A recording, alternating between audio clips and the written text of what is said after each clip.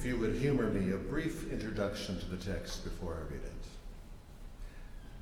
There are a few things Jesus says that are very difficult, and the reason is that they are very, very hard to understand. In fact, the more we try, the more we're not sure we understand them. If you were here last week, we had that situation. We had that parable with this unlikely hero of this dishonest, shrewd steward. On the other hand, there are other things Jesus says in the Bible that are difficult too, but for exactly the opposite reason. That being that in their case, we can pretty much piece of cake easily understand what Jesus is saying. It's just that we're not totally sure we want to. Because the meaning is not only crystally clear, it also very easily starts to feel too clear for comfort. Which, as we continue this morning to work our way through the Gospel of Luke, brings us to the Gospel reading today, again from Luke 16, which is by and large a poster child text for the oft-observed adage that the Word of God, when we hear its message in its entirety, does not only comfort the afflicted, it also afflicts the comfortable. And so the Holy Gospel, according to Luke, the 16th chapter, glory to you, O Lord. Jesus said, "There was a rich man who was dressed in purple and fine linen and who feasted sumptuously every day. And at his gate lay a poor man named Lazarus, covered with sores, who longed to satisfy his hunger with what fell from the rich man's table. Even the dogs would come and lick his sores. The poor man died and was carried away by the angels to be with Abraham. The rich man also died and was buried. In Hades, where he was being tormented, he looked up and saw Abraham far away with Lazarus by his side. He called out, 'Father Abraham, have mercy on me and send Lazarus to dip the tip of his finger in water and cool my tongue, for I am in agony in these flames.' But Abraham said, 'Child, remember that during your lifetime you received your good things, and Lazarus in like manner evil things. But now he is comforted here, and you are in agony. Besides all of this, between you and us a great chasm has been fixed, so that those who might want to pass from here to you cannot do so, and no one can cross from there to us.' He said, 'Then, Father, I beg you to send him to my father's house, for I have 5 brothers, that he may warn them, so they will not also come to this place of torment.' Abraham replied, 'They have Moses and the prophets. They should listen to them.' He said, 'No, Father Abraham, but if someone goes to them from the dead, they will repent.' He said to them, 'If they do not listen to Moses and the prophets, neither will they be convinced, even if someone rises from the dead.'" The Gospel of the Lord. Praise to you, O Christ.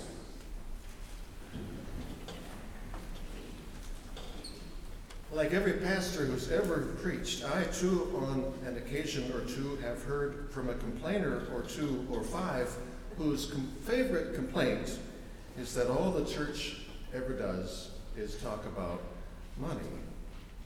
It's not true about any church I've ever served, although of course we do sometimes talk about money during capital appeals, for example, although also every year, by and large, come November, we start working on the church budget, and we do believe, I believe, there are some things that we as a church are called by God to do, and some of them cost money. And so every year, come November, every year again, come next month, I dedicate at least one sermon and worship service to remind us that that is true, and to invite us, to challenge all of us, including me, to be faithfully generous, because that's true. Today, on the other hand, we find ourselves needing to talk about money, not because it's a church budget time at Gloria Day, but rather because we are people who call Jesus Lord. And in our assigned text for today, money, wealth, unequivocally, crystally clearly, is what he talks about. And he does so in order to make whether we like it or not, this perhaps too clear for comfort point. If I am blessed with the things of this world, and folks, we live in the United States of America, where even if we're not one percenters, most of us are way blessed by the world standards with the things of this world. And when Jesus says that if we are blessed with the things of this world, then he goes on crystal clearly to say, and if we then ignore the needs of the poor, the Lazaruses in this world, then that gulf that exists between me and the needs of the poor is actually a gulf that exists between me and Jesus. And what this parable then goes on to say, way too clear for comfort perhaps, is that if I am blessed with the things of this world and then do ignore the needs of the poor in this world, then that gulf that exists between me and Jesus is a gulf, a chasm, he says, that maybe even eternity can't heal. And in this case, that message is so clear that, like it or not, and gathered by grace or not, we don't just get it to explain it away. So what I'm going to do is just leave that parable and its clear truth just right out here. Here's a table. It's sitting there right in front of us. And that parable is going to watch us and listen to us and just keep on afflicting us, probably just a little bit, as what I want to do is use it as a springboard for a dive into the second text we heard for today, the one from 1 Timothy, which also, as it turns out, you can't get away from it. 1 Timothy is also about money. So what I'm going to do today with that gospel reading so clear that we can hardly stand it, sitting here like kind of the elephant in the room that it kind of is. What I want to do today is consider with you a few things that I hear 1 Timothy say about money, not in 1 Timothy's case having anything to do with any church making any budget, but rather for the sake of making this truth known. You know the complainer or two or five that I mentioned? Not in this church, surely, but in some churches, no doubt.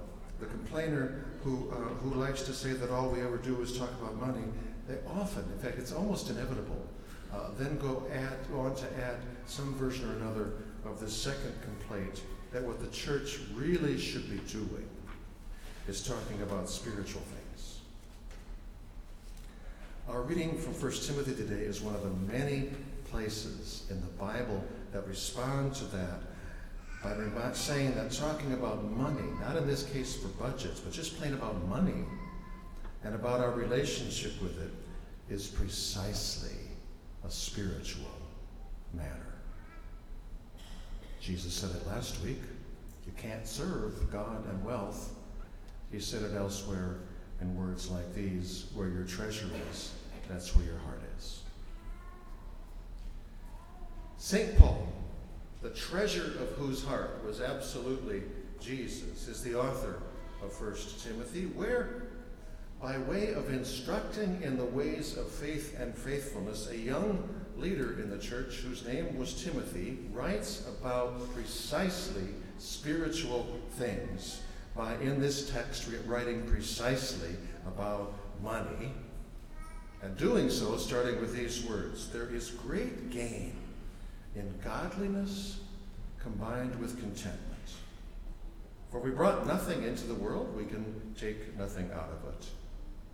But if we have food and clothing, we will be content with these.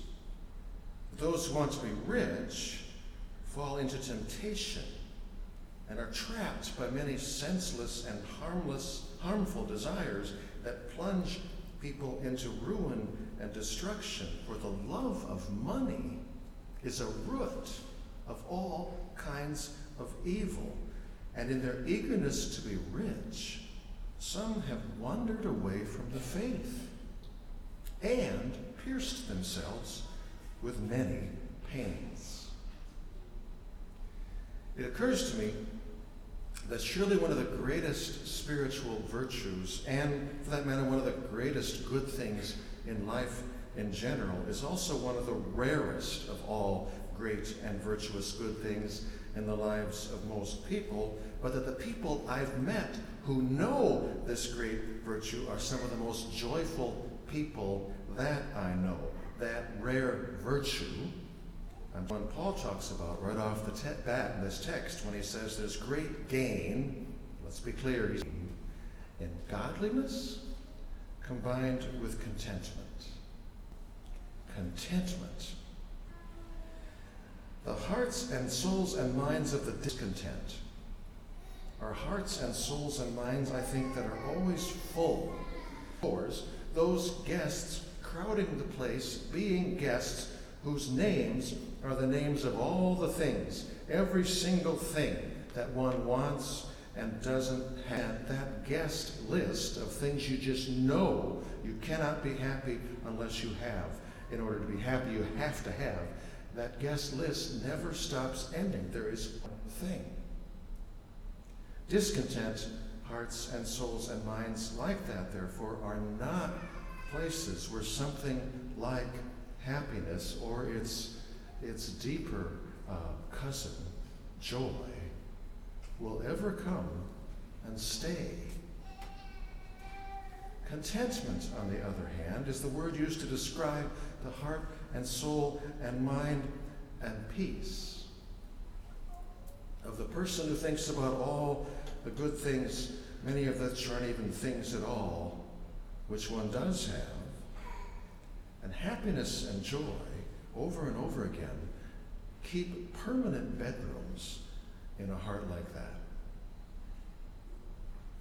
Did you know, and study after study backs me up, and you can go home and Google if you don't believe me, because I spent some time Googling this week, and I believe me. Did you know that having more money doesn't make people more happy? Actually, I need to fine-tune that. The way I just said it isn't quite true. Actually, what study after study has found is that if you don't have enough for the things you truly do need, if you're a parent, for example, and don't have the money you need to feed and clothe and provide for your children's basic needs, their genuine needs, if you don't have enough money for that, what you truly need, then studies do say you will be happier if you have more money. You are happier if you can provide for your kids than if you can't. But study after study that I saw goes on to say that as you make even more money, that starts being less and less true until finally you reach a point where it turns out it's not true at all anymore. One study I read this week actually put numbers on that by saying that in America these days, the turning point seems to be $70,000 or so. As in, there is an observable connection between money and happiness up until about that amount. But beyond that amount, the connection starts to decline observedly, and then even rapidly, till according to this study, when you get to about $200,000, the link between money, and more happiness ceases to exist entirely. Thinking there is such an unending link. Oh yeah, more happiness, more happiness. Thinking that link never ends, Paul says, have wandered away from the faith, as in, for example, hoarding blessings, sharing them, and therefore also digging that chasm between Jesus and themselves. The result of which also Paul says is that those who have thought there never ends a link between more money and themselves with many pains. As in, for example, I imagine when they got their more money, only to discover that, darn it, they weren't. Because why? Because the emptiness of hearts and souls and finally with more things.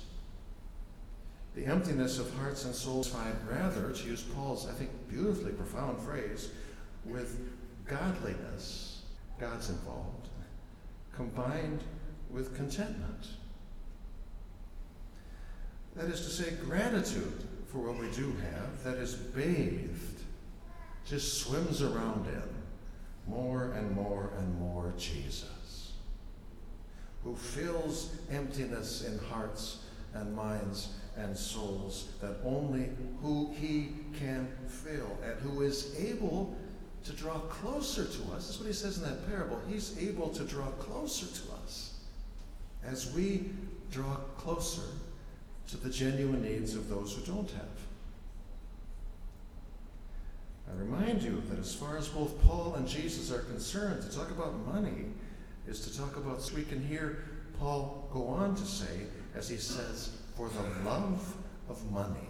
By the way, is on my top 10 list of the most often misquoted verses in the Bible. It doesn't say that money is the root of all evil. It says that the love of money is the root of all kinds of evil. The love of money.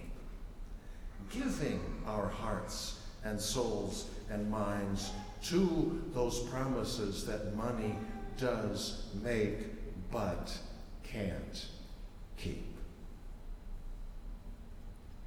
There's no place in the Bible I've ever found that says there's anything inherently wrong with being rich.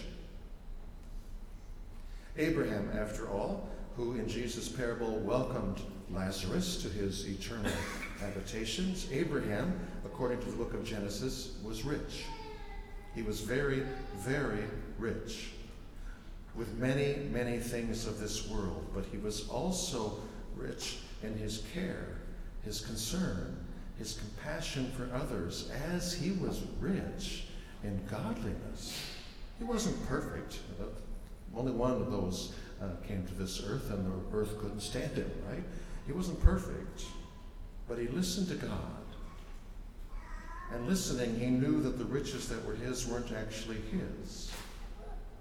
They were gifts, blessings from God, with which he could be and was called by God to be a blessing to others.